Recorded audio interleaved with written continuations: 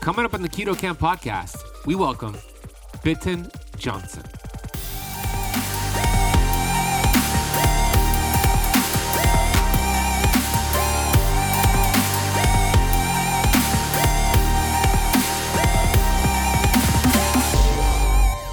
With an addict, there is no why. They eat anyway. And, they become obsessed. And they're ruled by the reward center, which wants the drug for anything, no reason whatsoever. So they have to come up with reasons why they eat, which is all, fantasies in order to justify, because we don't understand ourselves why we do this to ourselves. Because we are, as I said, like a missile locked on target. So once the addiction is in place, we are obsessed to get the drug and to fight the drug and get the drug and fight the drug. An addiction is like water around the ship, looking for a leak constantly to get in.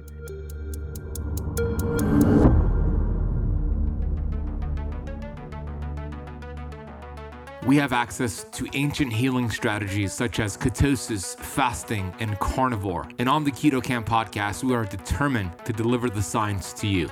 We bring in the thought leaders in this space to have extraordinary conversations so you could apply it and change your life. Your body was built to thrive. Your body is capable of healing as long as you identify the interference and remove it. I believe you are a masterpiece because you are a piece of the master. My name is Ben Azadi. I'm the best-selling author of Keto Flex, and I want to thank you for spending part of your day with me.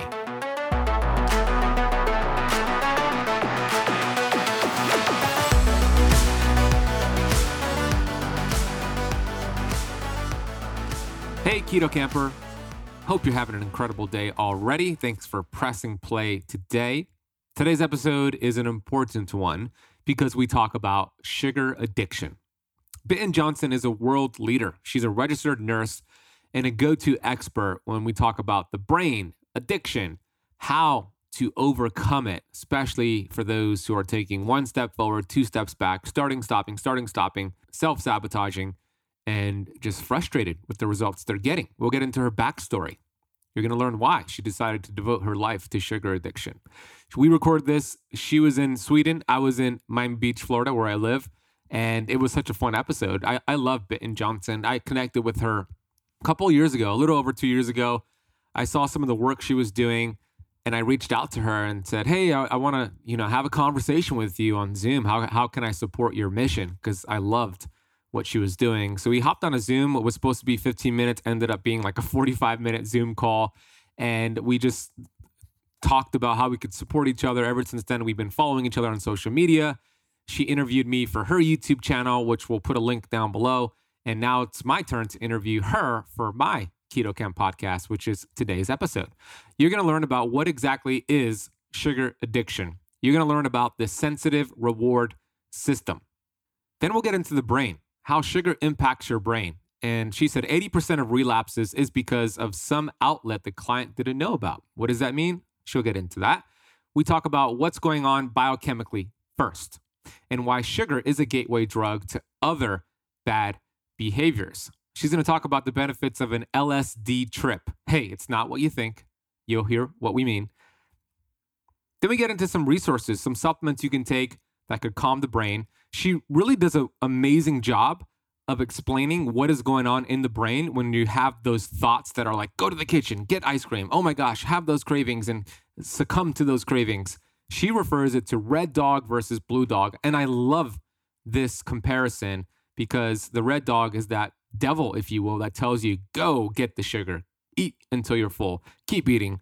The blue dog tells you, hey, let's be aware, let's be in control. And she talks about how to get more of the blue dog, less of the red dog. She gets into a concept called conscious breathing, which is super fascinating. Why she believes in writing down a list of what takes energy from you versus what charges you up, making a commitment every morning, blue dog boosters, which is that blue dog we spoke about. And she talks about her various Facebook groups and so much more. You're going to love Bitten. I can't wait to bring her on shortly. Before I bring her on, I want to take a minute to get to the Apple Podcast rating and review of the day. This is a 5-star review from Slemish Co. titled Just Learning. These episodes have been very helpful, and I've shared it with my friends who are practicing keto and fasting.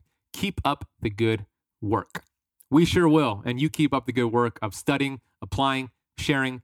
Thank you so much for taking the time to listen and to leave the rating and review. It really does help the show grow. If you haven't left the Keto Camp Podcast a rating and review, please do so right now, and maybe we'll give you a shout out and read your review on the next episode.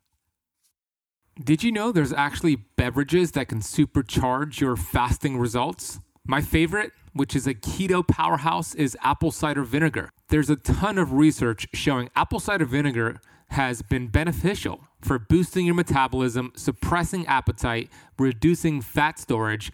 That's because apple cider vinegar contains acetic acid, which is a short-chain fatty acid that's been shown to promote weight loss in those ways.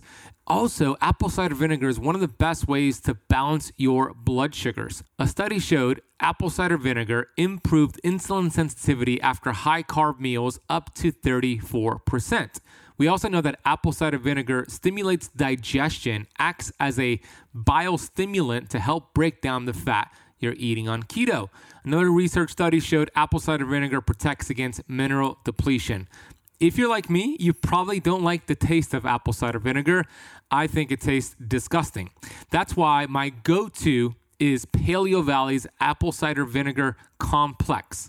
This is an organic blend of apple cider vinegar and 4 more gut and health supportive superfoods. I take this before my meals, I take it before coffee, and this enhances my fast and my blood sugar regulation. You'll find it contains organic apple cider vinegar, organic turmeric, organic ginger, organic Ceylon cinnamon, and organic lemon. Since you are a listener of the Keto Camp Podcast, we worked out an exclusive discount code for you to get the apple cider vinegar complex capsules and all of the products over at Paleo Valley. All you need to do is head to paleovalley.com and use the coupon code KETOCAMP15 at checkout for 15% off your entire order. By the way, they got delicious beef sticks and an awesome organ meat complex. Go check them out. paleovalley.com. That is KETOCAMP15 at checkout. We'll also drop a link down below in the show notes. All right, let's have a conversation about sugar addiction with Bitten Johnsson. Bitten Johnsson is a registered nurse. She's a U.S.-trained expert on food addiction who specializes in helping people to break free from unhealthy attachments to foods such as sugar and processed carbohydrates. She has been on the board of directors for the Food Addiction Institute located in Florida since 2010. Bitten has decades of experience treating patients with food addiction and has developed a holistic treatment program for food addicts in which she offers education for professionals both in Sweden and online. We had one of her students on a previous episode, David Wolf, a couple years ago, and that was one of our highest downloaded podcasts, which we'll drop down below to listen to after this one. Here is Bitten Johnsson. Bitten Johnsson, welcome to the Keto Camp Podcast. Oh, thank you, Ben. Thank you very much. Happy to be here. I'm happy to be here with you. This is long overdue, as I was just telling you offline. I've been an admirer of your work for several years now, and we've spoken offline. We've had conversations. We support each other online and through email conversations. There's a video with you on my YouTube channel, which I'm very, very bad at marketing. I will be better next year. So you interviewed me for your YouTube channel, and we'll put that link in the podcast notes so the listeners could go check that out. You are a world-renowned expert on sugar addiction, and I want to hear your story, and I want you to share your story with my audience. How did that come about? Well, it's a long story, but I'll try to be very short. When I was 5, I loved sugar cubes. You know, I grew up in a home where my mom cooked everything from scratch, so I grew up on really good food, but I still loved sugar cubes. I stole them, when I was little, and because I knew I wasn't allowed to eat them. But I did. And then, growing up, we didn't have candy or soda. And thank God for that. I never liked soda anyway. But we have homemade cookies and cinnamon buns sometimes, very rarely, like midsummer, Christmas, Easter. So there wasn't a lot of sweets. But there was one thing that my aunt introduced me to, and that was chocolate. And from that day, I was had. I loved chocolate more than anything. And ice cream. So those were my drugs. And during the teenage year, as many teenage girls, I was dieting. But, looking back at pictures, I wasn't overweight, maybe a little bit chubby, hormone chubby as a teenager.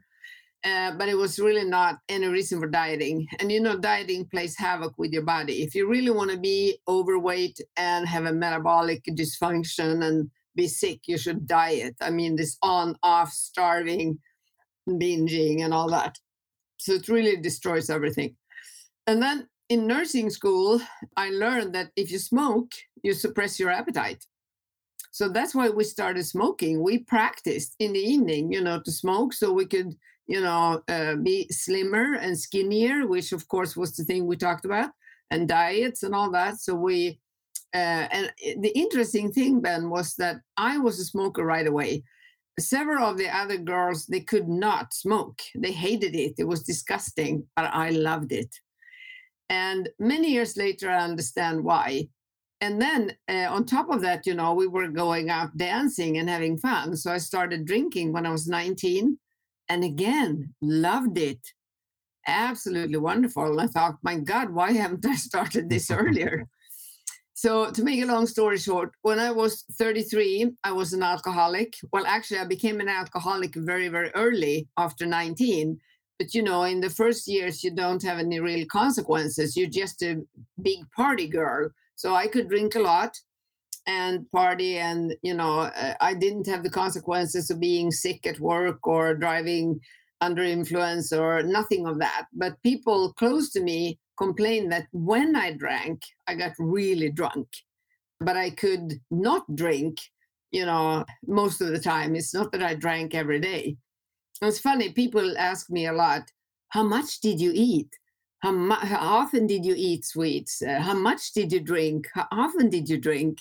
And that is the question that doesn't answer the problem, because you can drink a lot and often and not be an alcoholic. You can drink little, seldom, and be an alcoholic. And it's the same with sugar. And this is something that's a hard fact for many people to grasp. But it's about the brain. It's about how your brain reacts to it. And my brain loved these drugs. And I was really addicted. I really loved them. So I was very, very fortunate. I met my American husband in Stockholm in 1981. And 1982, I moved to US, California, started working as a nurse, and ended up in a hospital, believe it or not, that had a treatment unit for chemical dependency. And, this was very interesting because when I heard the term chemical dependency, I thought, coming from Sweden, where, alcoholism is seen upon as frowned upon as bad character or some kind of psychosocial problem and so forth, and not as an illness. This was 1982 and 83, 84, 85 before I came into treatment. But anyway, the thing was that was so interesting that I thought that maybe they ate paint, by mistake been eating paint. That's why they have a chemical problem. That's how little I knew. So it's hysterical looking back at it. But anyway, that's my first meeting with addiction medicine. And then 1985, I was in treatment myself in Capistrano by the Sea in California. And that's the absolutely best thing that happened in my life. So I was 33 at that time. And I fell in love with addiction medicine, totally fell in love with the knowledge. And I was very angry that we in Sweden didn't know this. The years that was lost when I felt like the most rotten person on earth, not thinking I could handle this, trying to control it, and so forth. So that was when my sober life started. And I decided I'm not going to go back to nursing. I just felt that we didn't address that problem, so why would I be there? We only worked with the consequences and not the real cause. That was addiction. So I started learning more about that and decided this is what I'm going to work with, and I've never changed after that. So 1992, I met Terence Gorski, Synapse Corporation in Florida. He's no longer with us, but he was my mentor. And he taught me relapse prevention and relapse treatment. And that was one of the big pieces to understand addiction, because it's an illness that goes in remission and then relapse and remission. It's a very tricky illness to deal with in that way. It's very easy to relapse. So how do you prevent that? What do you need to do in order to do that? And he said that alcoholics and drug addicts that kept smoking, drinking a lot of coffee, and eating junk food had a much higher risk to relapse into alcohol and drugs. And as a nurse also, I thought, wow, how is that connected? We didn't know about addiction interaction disorder at that time. So that was something that really grasped me. And I thought, this is very important, but I don't understand really how yet. So I went home, quit smoking. I'd been sober for 7 years, quit smoking, cut down on coffee. And then I thought, thank God I'm not eating junk food, because junk food to me was McDonald's and Coca-Cola. So, and I didn't like that because I wasn't really fond of the bread, or it wasn't attractive to me. I never dawned on me that chocolate and ice cream could be junk food. So I kept eating that. But also when I stopped smoking, I thought, well, I need to comfort myself with something. So it's okay to eat a little bit more chocolate and ice cream now when I'm so good and not smoking. Mm-hmm. And that's when I realized I got sick very quickly. Most of all, I was fatigued, foggy brain, listless.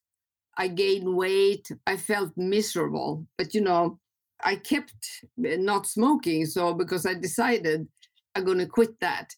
And also the interesting thing, when you eat sugar like that, you pretty quickly get into foggy brain. So you don't really see how sick you become. So you think, well, it's only for today. I just have a little bit for today. And then I quit tomorrow on Monday or New Year's Day or whatever. So you're really good at rationalizing.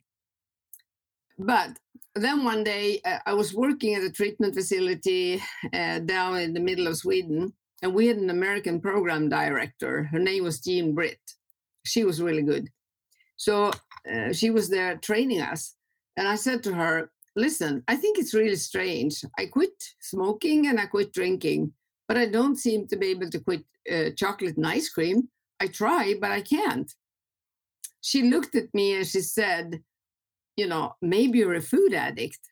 And I was shocked. I never heard that terminology. This is 1993. Wow. I never heard that word. And I thought, what's that? And then I said to her, no, I don't want any more addictions. I'm done with addiction. That was funny. But, also deep down, I knew that I was using alcohol and ice cream. No, I'm sorry, ice cream and chocolate the way I was using alcohol. I was hiding, lying, sneaking, trying to quit. I couldn't. I lost control. I made all these promises to myself all the time, and I broke everyone all the time. I just, moved it. Well, I do it tomorrow. I do it next week.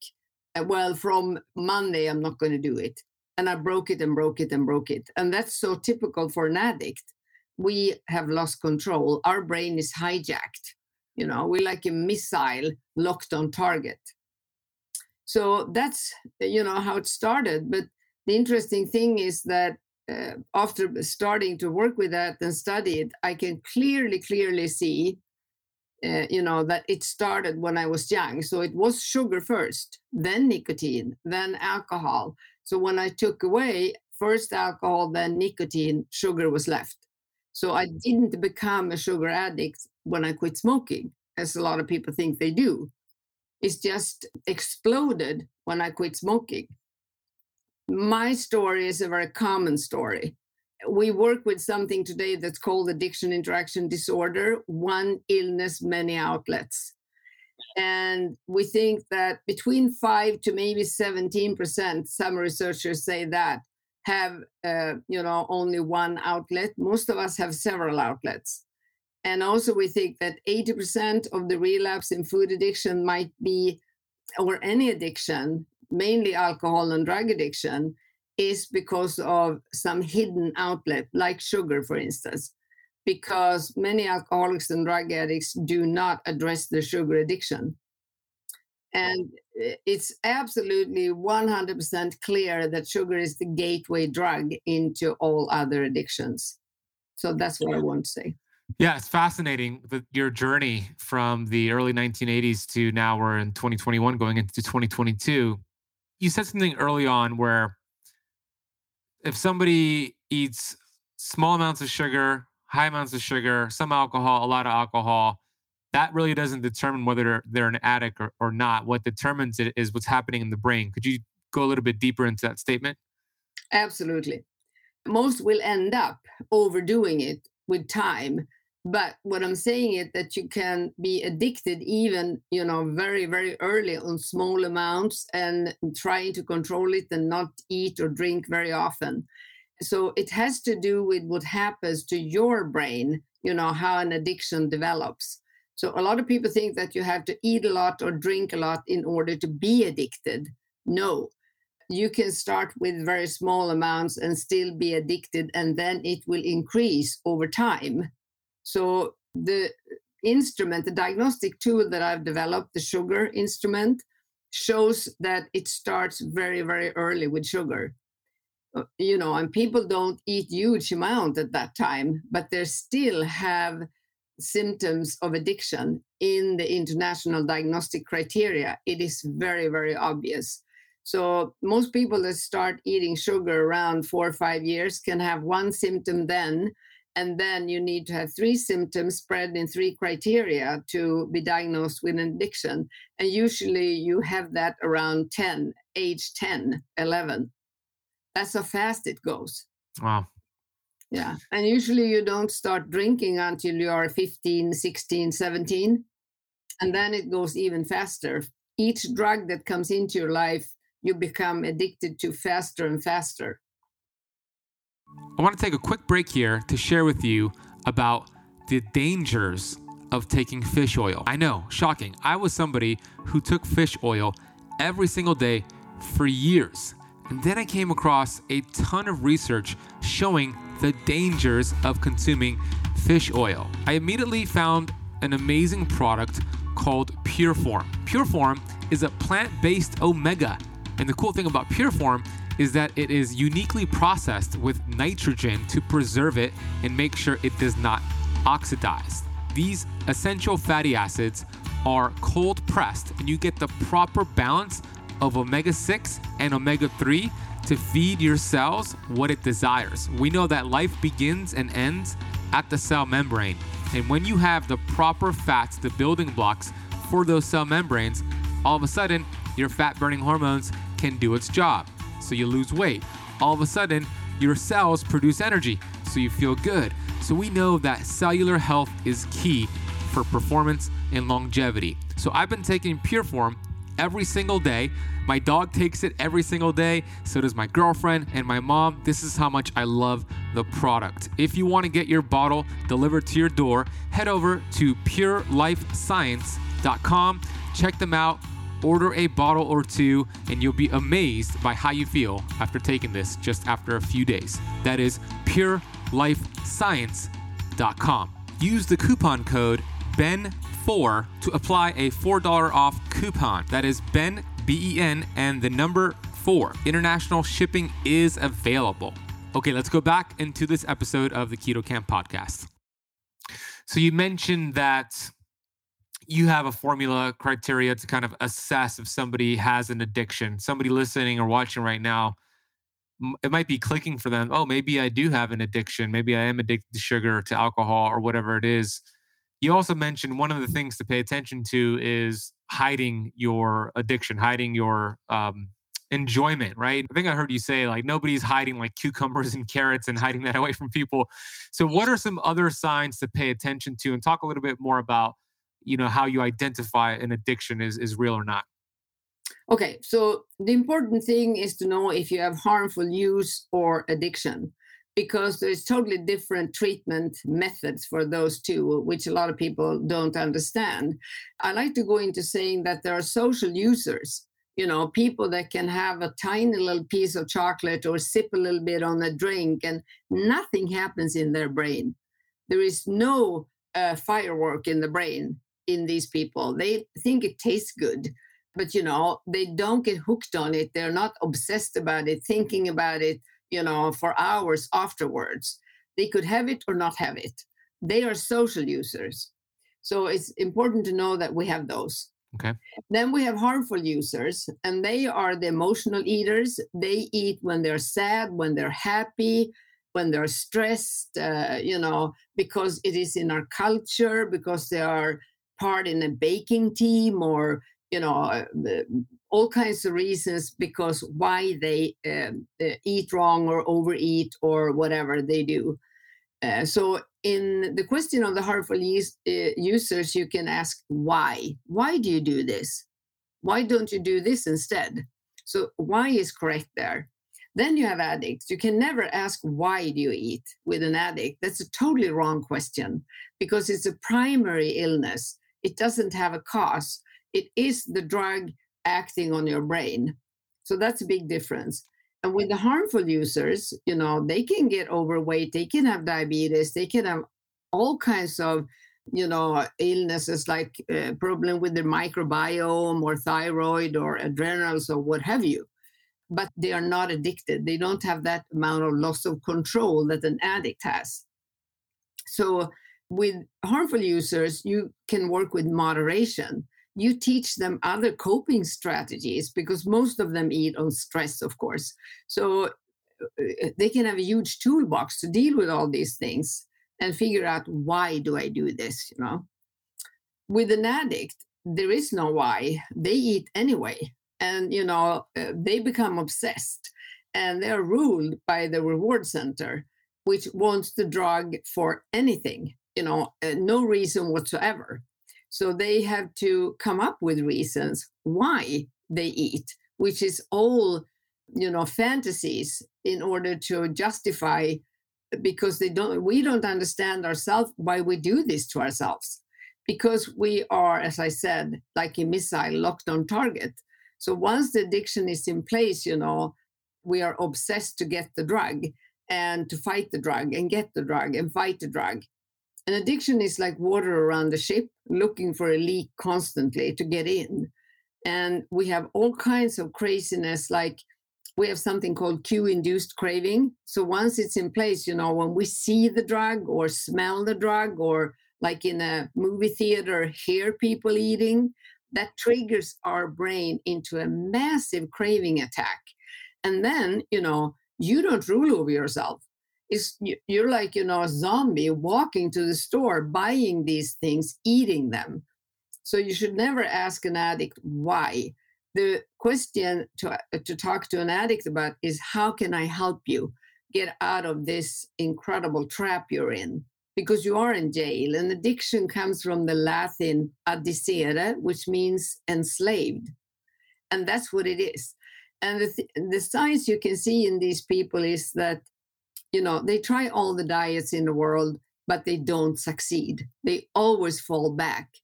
And they're going to do that until they really address their addiction, own the problem, say, I am an addict. I have the illness of addiction. And a lot of people are terrified of that because that means that you have to give up the drug, because with addiction, it's total abstinence. We cannot eat in moderation. In the first months or years, or it takes, of course, a little bit different, long time for different people. But whenever we see it, we see the drug, smell the drug, hear the drug, that's going to trigger our brain. So, you have to have a totally different toolbox to help an addict to get out of the addiction, to be happy, joyous, and free, which is the goal when you don't trigger on stuff. Mm-hmm. So there are many, many symptoms on addiction. We rather eat alone than be with people. And then, of course, somebody would say, well, poor you eat because you're lonely. Well, the truth is, if it is addiction, You have to turn all those statements or see them, they are upside down. So I manipulate, so I become only so I can eat by myself. You see what I mean? Yep. So what we think with addiction, what we see with addiction is the consequences, like poor economy, poor health, poor relationships, on and on and on. They are consequences. It's not because of them we eat. So addiction is the core, the thing you have to look at. It causes poor relationship. It causes mood swings. It causes, all these problems with economy because we lose the mental horsepower. Mm-hmm. So we don't have the strength to really deal with the situation as long as we keep putting the drug in our system, because it's gonna, people say to me when they come to me, clients, I feel so depressed. And I used to ask them, do you think you're really depressed? Or could it maybe be that you have loss of energy on a cellular level? And they look at me shocked. Nobody ever said that to me. But you're right. That's exactly how it feels. I have no energy to deal with these things. So it is the loss of energy that is so incredible, important to start looking at and to restore. And, when I follow you on social media, I see that, all the things you put out is to help people restore energy. That's what you're aiming at. And that's why the things that you put out there are so great for these people. Although I think it is really good that you add, the knowledge about addiction, because an addict that is hiding that they are an addict, but follow your advice, will fail time after time because they don't have the capacity to keep that mental horsepower. Mm-hmm. They're going to try everything you put out and they're going to do it. And then, of course, they're going to fall back in the food trap. And then they're going to think, I'm bad, I'm lousy. Everybody else can follow Ben's advice. I can't. Because once you understand you're an addict, you own it, you deal with it, you understand what it is, you learn about the brain, everything about the brain and how addiction talks in you and all that, then your advice is gold. Do you see which way I mean that you should start? Absolutely. This is also something I see today more and more. It's been very obvious to me that so many in the keto low carb field have so many good tools and so much knowledge, but they don't talk addiction, which is rampant in our society today.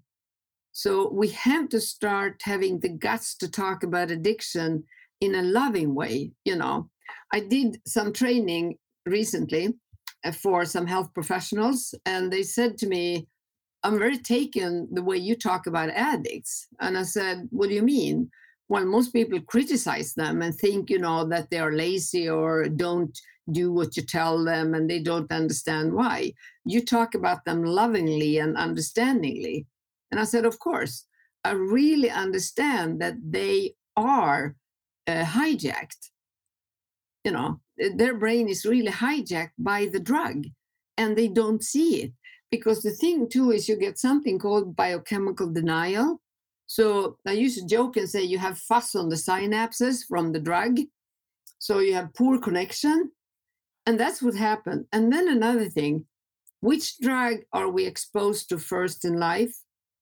Sugar, as babies, as toddlers, as children. So the early exposure, and if you know a lot about the brain, you know that the brain is not developed, when you are a child. The brain develops when you learn, when you're living in a good environment with good nutrition. So it's only actually the reptilian brain is ready wired early because it's a survival part. But, the rest of the brain is not. So think about, pouring that junk food, toxic food into that little brain that is not developed yet. It can't be other than wrong. They don't get a chance. They don't really have a good chance if they develop an addiction. So their life going to be, eating, dieting. And I meet so many adults that have had a tremendous battle. They are such strong people. They've tried everything for years, and failed and tried again and get back up and try it again. They are really like athletes. They're extremely strong people. And I also used to joke and say, if a normal person that doesn't have this biochemistry and this sensitive brain and this problem, if they would do everything you have done, they would die, because you have survived doing all this. So talk about strength, because they they actually view themselves as weak, And I liked your picture because it looks like space from here, but I'm a space nerd. Okay. I love space research and everything with universe and space. And I used to say to people, well, the Hubble telescope out there, and it's going to come a new one now, even more sensitive. It's very sensitive. Would you say that that is something that's bad, that telescope can see galaxies? It's amazing. It's sensitive? Yes. That's the addict brain. It's very sensitive. But if you don't have a driver license on it, if you have the wrong toolbox, nobody teaches you these things, you don't have a chance. You're going to destroy it. So you mentioned 3 different types of people. You mentioned the addict, the harmful user, I think you said, and then a social user. Yes. If somebody's an addict, is there a chance for some of them to turn into a harmful user and then a social user, or is it complete abstinence and you're an addict and that's, you just have to abstain from these things? Yes. Okay, so it's the latter. An addict is always an addict. An addict is always an addict, yes. There was a study on alcoholics many, many years ago, they diagnosed and looked at harmful users and addicts to see if harmful users could become addicts. But they are distant cousins. Very few of the harmful users turned into addicts. So addiction is something you develop really early when you get in touch with the drug. So that, tells me that some people just have that sensitivity. Mm-hmm. But on the other hand, I like to say, and I think Lustig has said this somewhere, that we have much powerful drugs now. The more powerful the drug is and the more fast it acts in our body, the easier it is to become addicted, even for somebody that might not be that sensitive. And, we have high fructose corn syrup. So that's a very, very toxic drug. It is. It's like crack cocaine. Yeah. Type thing. Yeah, exactly. So let's talk about 2 people right now. And let's give maybe some advice for one person who is about to start the ketogenic diet. They're an addict, all right? And they want to do keto, they want to get healthy, they want to lose weight. What would be this person's first 2 or 3 steps? Okay. First of all, I like to say that I think keto diet is the best diet for a broken brain and for addicts. I really believe that after all these years, that I work with different food plans. I'm convinced about that. But they need support. That person needs a tremendous support to go from, this junk food diet into keto diet. Let me put that, because the body going to violently protest, with withdrawal like you wouldn't believe it. It's not like some little keto flu. It's much worse than that. Would you recommend a slow approach into keto? And then what do you mean by support exactly? Okay, I'm going to come into that. First of all, I would suggest that somebody that think they might have loss of control and a problem with addiction, they would do this sugar assessment that I developed, which is done by a professional. It's like going to, a doctor or anyone to get a diagnosis to really see what's wrong with my body. So the sugar assessment is really, really important, I think, to know that I'm an addict, because in an addict's head, it sounds like this. I'm probably a little bit addicted. No, I'm not addicted. I can eat a little bit of that. No, I might have an addiction. It might be serious. No. There is no such thing as sugar addiction. Keep eating, blah, blah, blah. You have the war between what I call the red dog, which is addiction, and the blue dog, the healthy part. All the time is the war on when you're active. It's horrible. Then for sure I'm an addict. It's black and white. You can never, ever get away from it. So So most people that have that done, they start crying, relieved, and say, thank God I have an addiction. I'm not nuts because I behaved like crazy with all the things I'm trying. Of course, that's what we do. We try everything. So first of all, I would suggest that people take it serious. It is a serious brain illness. So do that assessment, that diagnostic assessment, and see, how does my addiction look? Can you share where they can go do that? Absolutely. They can go to my website, and during patients, there is, get help, and there is a big bar come up, show contact. There is a PDF. And in that PDF, there is a column where it says SL, sugar license. Look at the person, their website, their name, their phone number, and SL. And anyone could also email me, and I promise to connect people with a person close to them that can do it. But we do it online. Can you share your website and email? Bittensaddiction.com, BITTENS addiction.com. So that's what people should do, or email me through my website, and I make sure I get you in touch with somebody that can help you with that. Thank you. Then we know for sure. We know if you're addicted or have harmful use. We know how your addiction looks. We get, a tremendous amount of information by doing that. All the symptoms, the age when the symptoms come. We get a chronological curve over your whole life with your addiction, all the consequences and so forth. And that would give that professional all the information they need to do, a detailed individual treatment plan. With that score, is there a degree of how addicted you are, or is it like you're pregnant, either you are or you aren't? Degree in, the more symptoms you have, the longer you've had it, the more severe it is, of course. Yeah, absolutely. You can have a maximum of 24 symptoms, and you need 3 symptoms spread in 3 of the international criteria. There is 6 criteria in ICD-10, and there's 11 criteria in DSM-5. So you need 3 and 3. And, most people have, when they come to us, 18, 19, 20. Some have 24. So they have been sick for a long, long time. So there's a lot of damage done.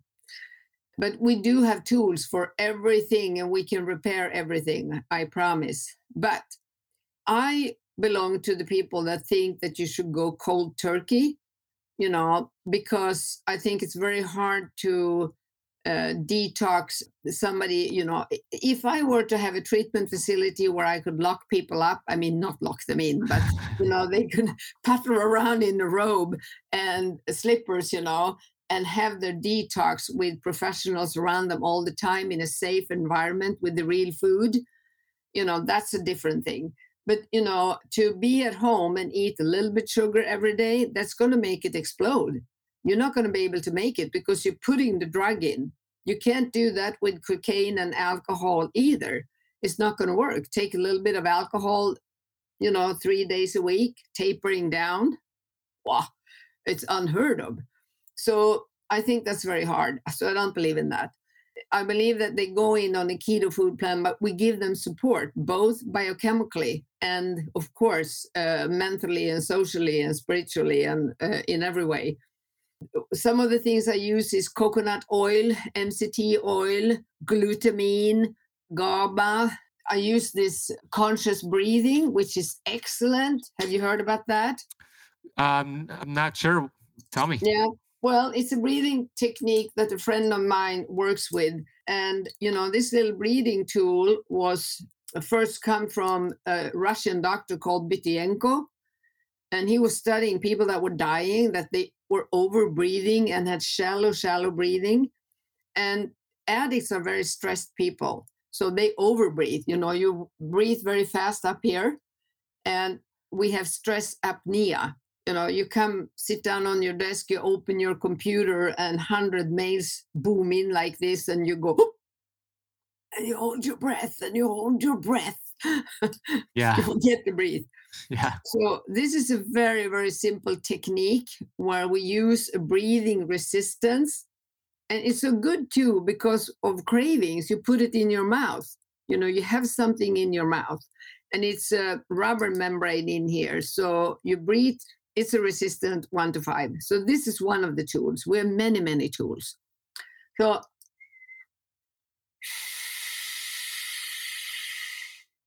and you hear the sound. It's a very soothing sound. You breathe in through your nose to heat up the air. And then, and a lot of people have stuffy nose and use nose drops. You might know that. And that's because they mouth breathe. Because when you mouth breathe, your body is trying to help you by squeezing your nose together. So you have to force it open by nose breathing, nose breathing in and out. So there is a lot of techniques you can learn with that breathing. But this calms you down, gives your brain oxygen, lowers your stress, increase your metabolism, and, the biochemistry in the body. You can use it, when you drive your car, when you walk in the woods, when you watch TV, when you read. I love it because it's so simple. You don't have to pack a bag and go to a class and do training. You do it wherever you are at home. I love it. I love this technique with this breathing. Conscious breathing is what you called it? Consciousbreathing.com is the website. Awesome. And you can read about my testimonial there because I'm a speed freak. I talk fast, I walk fast, I do, that's me. So it was when I found this tool 2013, I just instantly thought, oh, shoot, here it is. I need this. So I've used it since. Then I tape my mouth at night. Me too, every night. Oh, you do? Every night. I love it. Yes. I love it. Yeah. Yeah. So, yeah. So that's what I do. And I notice if I'm so tired that I fall asleep, forget about taping. It happens now and then, of course. Thank God I'm not perfect. Then I'm much more tired the day after. So taping my mouth is another thing to restore energy. I have people do lists, of what takes energy from you. How do you fill up energy? Because everybody, if I ask you, how do you lose energy, Ben? I promise you could tell me several things that you lose energy on. But then I say, okay, so how do you fill up your energy during the day? You're going to go, I pet my dog, I eat. But, it's much harder to tell how you fill up. Isn't that amazing? That's right. So, you're right.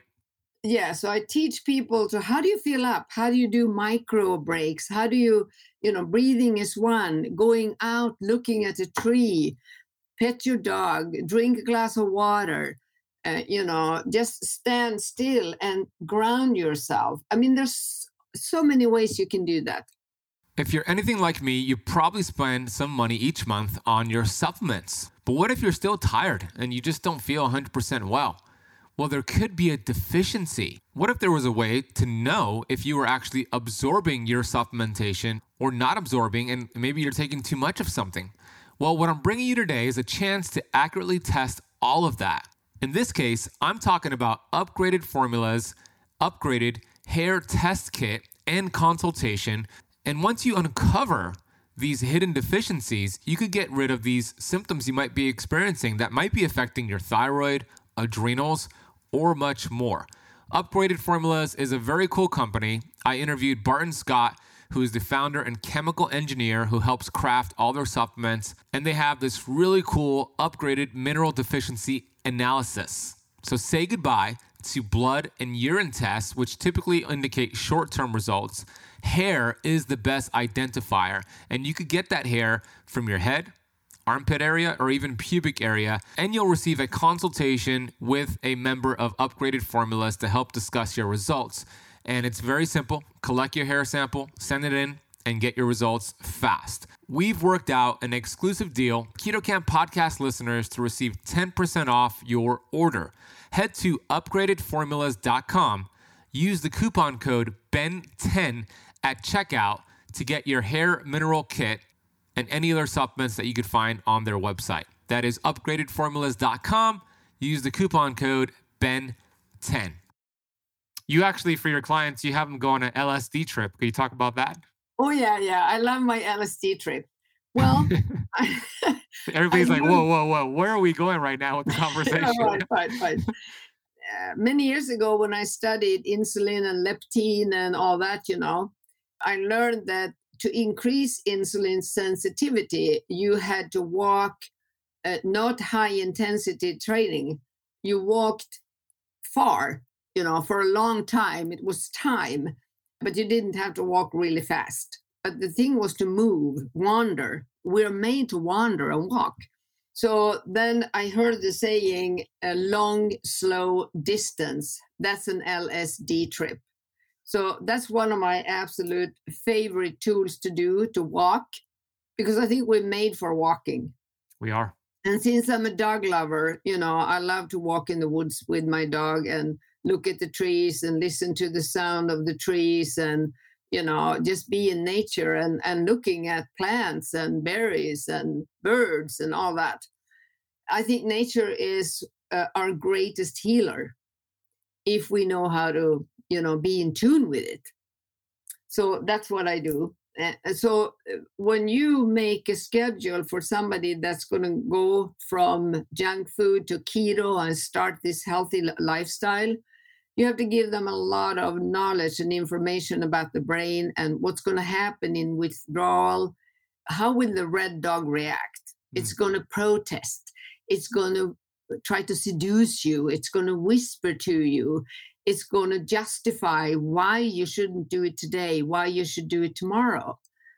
And one of my favorite tools early that I got taught from people going ahead of me was to make a commitment every morning. And that's what I do still after 36 plus years. Wow. So every morning I said, well, whatever comes my way today, I'm not going to drink and I'm going to stick to my healthy food plan. Because I know that nothing, the worst day today, nothing going to make it better if I would start eating or drinking. So I make that commitment. And another thing I learned, if let's say that you and I lived in the same city and you called me and said, do you want to go to the movies with me tomorrow? And we're friends. And I said, sure, fine, good. I wouldn't, forget about it or not be in touch with you or just, let you stand there. I'm not coming. I promised you, right? So we are so good at keeping promises to other people around us, and job and everything. But when it came to promising myself, I broke it all the time. So I also made up my mind that, I don't promise me everything because I can't keep everything because life is life, right? But the thing I promised myself, I have to stick to that. That's more important than promising somebody else. I love that you said that. I was actually thinking exactly about that, what you just shared. I have the same thought process, when you have a job interview, right? You're going to show up at 8 a.m. because you have respect for that appointment. So do you think it's a lack of respect for yourself? That's what's happening here? Yeah. The drug takes away self-compassion, strength, energy, great resilience. The drug takes everything. The drug rules you totally rules everything. So to go from that mindset that's been due to the drug, living in the false drug world, out to doing this, you have to be like an athlete. You have to practice every day. And then, perfectionism is dangerous like crazy, because as soon as you try to be perfect, the black and white thinking, oh, I blew it. I didn't eat my lunch at 12. Oh, I might as well go and eat something. This is, the seductiveness of the red dog thinking. Instead of thinking, oh, shoot, well, I didn't get my lunch at 12. Am I smart enough to solve this? What a challenge. What do I do now? Well, I can go here and eat lunch. And by the way, I'm not going to starve to death if I have to wait until dinner if something really happens. That's kind of thinking is the addictive thinking, and delayed gratification. That's another thing. Of course, we don't have any good neuron connections in the brain to do other fun stuff. So when I say to my clients, why don't you take up biking? Boring, because everything except eating is boring. Right. So I said, okay, do it anyway. So, and they look at me shocked and said, yeah, you know what? Once you've done it 10 times, it's going to be fun.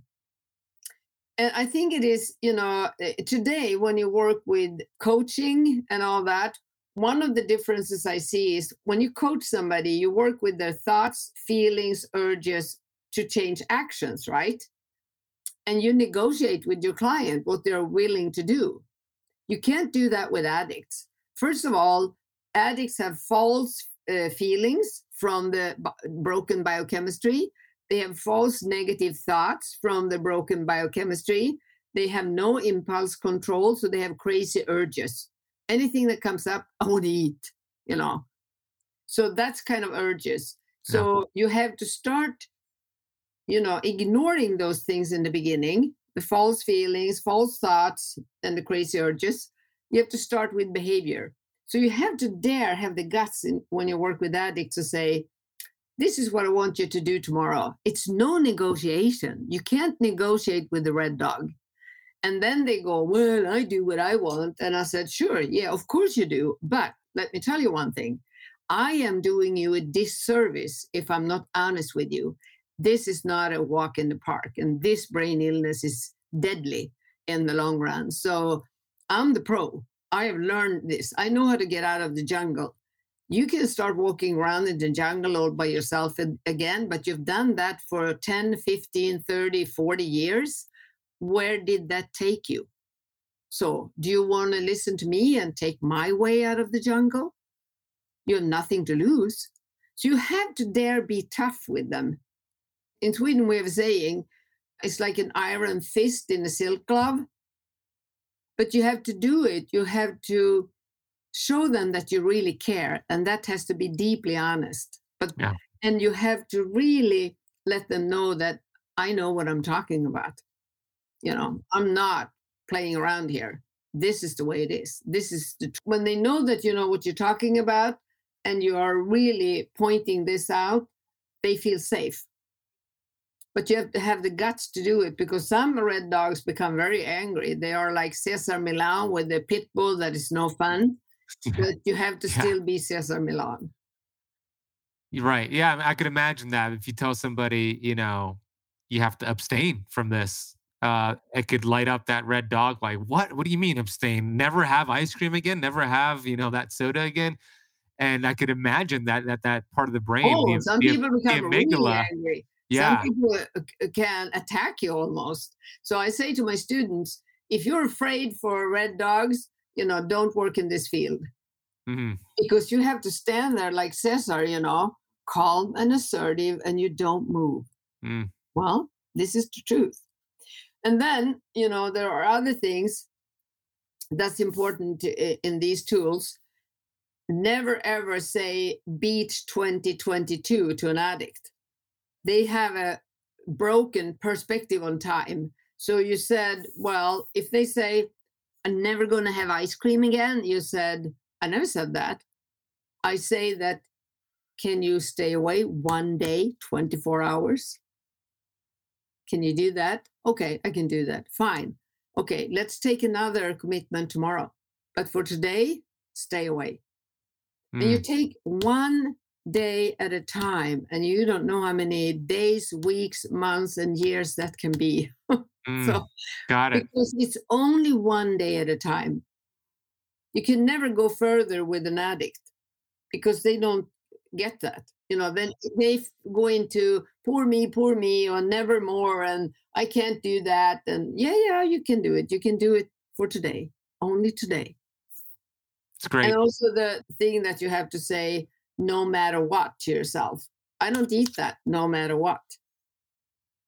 You make up stuff like that. You create these mantras, these frameworks for your day, and you listen to other people. When you do the drug, you have activity in the reward center and the reptilian brain. And that one is street smart, but not very intelligent. And it's very ego. I want my drug when I want my drug. But when you share about yourself and listen to others share, you have activity in the reward center and the prefrontal cortex. Isn't that amazing? Yeah. So your brain actually heals when you listen to others talking about how they do it. So when you have a problem, you should have at least 3 addicts around you. That's in recovery, of course, not active. Right. And you run into a problem, like you have to go on a job trip and you're afraid you're going to relapse. And then you explain to them the risk situation and you said, what would you do if it was your problem? What would you do if it was your problem? What would you do if it was your problem? Because you are stuck in a rut with your thinking. So you have to open up. You have to be very open-minded that, oh yeah, of course I can do that. I didn't think of that. Oh, that's a good idea.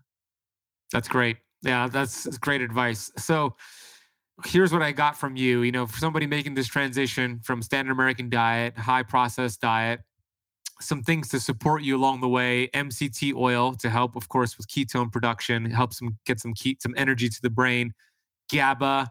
You also mentioned that conscious breathing, which is consciousbreathing.com. Doing a list of what takes energy away versus what charges you up, and do more of the things that are giving you energy. Identify what that is. And I love this part: starting your morning with a commitment. Like, today, I am going to stay strong no matter what. Today, I am in control no matter what. So I'm a big fan of affirmations. Is there anything else you want to throw into that arsenal of tools you just shared? It's only for today. Only for today. Only for today. I'm only going to do this for today. If you get craving at 10 o'clock, you said, well, I can handle it until lunch. So I'm only going to do it until lunch. You can break it down in, 3 parts a day. I can only do it in the evening. And also reach out to people, because something the red dog doesn't like is when you tell on it. So if my red dog would start whispering stupid things in me, like we should go and have some chocolate, I call you, Ben, and I said, do you know what my red dog is telling me? I got to tell you. And then we can have a laugh at it, And somebody else share their craziness with the red dog. That is very, very relieving and takes the pressure off. So the dog shrinks, when you do that. If you sit home alone and ruminate and listen to the dog, you're in very bad company, I'm telling you. Well, just framing it in that way of red dog versus blue dog is very helpful, at least to me. I mean, because when you have those thoughts like, oh my God, I have to go to the kitchen and find some sugar, you could say, oh, that's the red dog. Like, why is the red dog doing that? And you could kind of like choose more of the blue dog and say, blue dog, take over. Blue dog, come into the house here and tell the red dog to go away. Like, you could have these fun conversations, but that, to me, it makes so much sense, because you're actually putting what's happening in the brain into 2 separate components. So I love the idea of doing that. It's beautiful. And also, you find out how to boost the red dog, and you can call you and say, would you take my red dog for a walk for an hour? It's driving me nuts here now. That's good. You can play all kinds of things like that with the red dog and be aware of it. The first thing is to be aware of it, because a lot of people are not aware in the beginning. And also, I think I am bad. No, I have an enemy in me. I'm not my red dog. I have a red dog, and I want to shrink it. You can't kill it. It's always going to be there, but you can handle it. It's like an obnoxious 3-year-old, but you can learn how to deal with this thing, so it doesn't rule you or take over. So I know David Wolfe, David. Yeah, he's been on the show. I met him through you. Yep. Yeah, Sugar X Global. I think they do a beautiful treatment program, and they call it the Blue Dog Boosters. What are your Blue Dog Boosters? Great. Yeah. I love that. That's awesome. Yeah. I love that. I'm going to just take that note. Blue Dog Boosters. Okay. Bitten, thank you so much. This has been so great. I know that a lot of the listeners and viewers a lot of things are clicking for them right now. And it's making a lot of sense to why they start something, stop something, or why they can't even start something, and why they have this red dog taking over, and how they could overcome this. So again, share your website, share wherever else they could find you and work with you and just learn more about what you're doing. Well, first of all, you can join the support group, close support group on Facebook called Sugar Bomb in Your Brain. You're more than welcome to come in there. The only guidelines we have: do not post pictures of food in there. You can you can't mention certain foods either, like chocolate or ice cream or blah blah blah, drug food. You can talk about the sweets or the drug food or, carbs or whatever, use that because people they trigger. It has to be a safe zone somewhere, where you don't meet recipes or triggers and all that. And then if you go to my website, bittensaddiction.com, there's a lot to read and you can always contact me there. And you have that list with professionals all over the world that you could contact for help. So those are, and there is another group too called Sugar Free Cookbook, where you can ask questions about food. But, the thing is too, what I love seeing, is that in the keto world now, more and more people start daring to talk addiction. And that's going to be incredible when people address that and dare use that name so they can get help through many, many more. I love that. Yeah, it's so I'm important. so grateful for that. Yes. Yeah, and you're doing great work and getting the message out there. I forgot to ask you one more thing before we wrap this up. Sure. You said if you're an addict, you're always an addict. You got to stay away from sugar. But what about monk fruit, stevia, these natural sweeteners? What about that? Well, some people use it in the beginning. I think that could be the only thing you might use in the beginning if you're having a very hard time. But, anything sweet will trigger. So, we trigger seeing things. We trigger smells. That is not a weak willpower. Willpower is nothing, for us. It's not about willpower. So, the taste, the sight, the smell, the sound, hearing people crunch, crunch and eat can trigger cravings. It's nothing we can do anything about. It's involuntary reaction in our brain due to our sensitivity and our addiction. So I wouldn't advise people to use that. Understood. So maybe it might be a crutch in the very beginning, but you don't want to trade a sugar addiction for a monk food addiction. So you want to avoid that too. Awesome. Yeah. Bitten, thank you so much for your knowledge, expertise, your experience, and just what you shared today. I think it's so valuable for my listeners and viewers, and we appreciate you. I love the work that you're doing, and I look forward to many more collaborations with you. And you're tuning in from all the way in Sweden. I'm in Miami, Florida. What a blessing, and thank you so much for coming on my podcast. Thank you. I really love what you do, and I love you. You're a wonderful man. You've love done you a right beautiful back. journey yourself.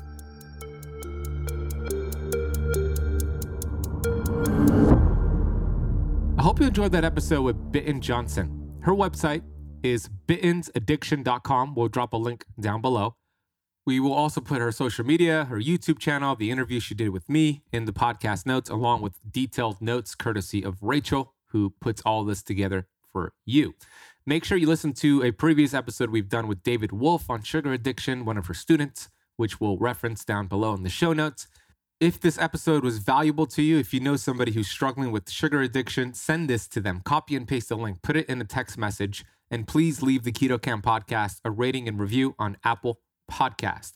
On the next episode of the Keto Camp podcast, we have another one all about the history of food manufacturing and why it's designed to addict people, to hook people, with Dr. Joan Efland. And she really does a great job of explaining the history. And it's a great 1-2 punch because Bitten talked about the brain. Joan will as well, but we get into other conversations with Joan on sugar addiction. That'll come out in a couple of days. So make sure you subscribe and stay tuned for that episode. I want to thank you so much for listening to the entire episode of the Keto Camp podcast. I'll see you on the next one.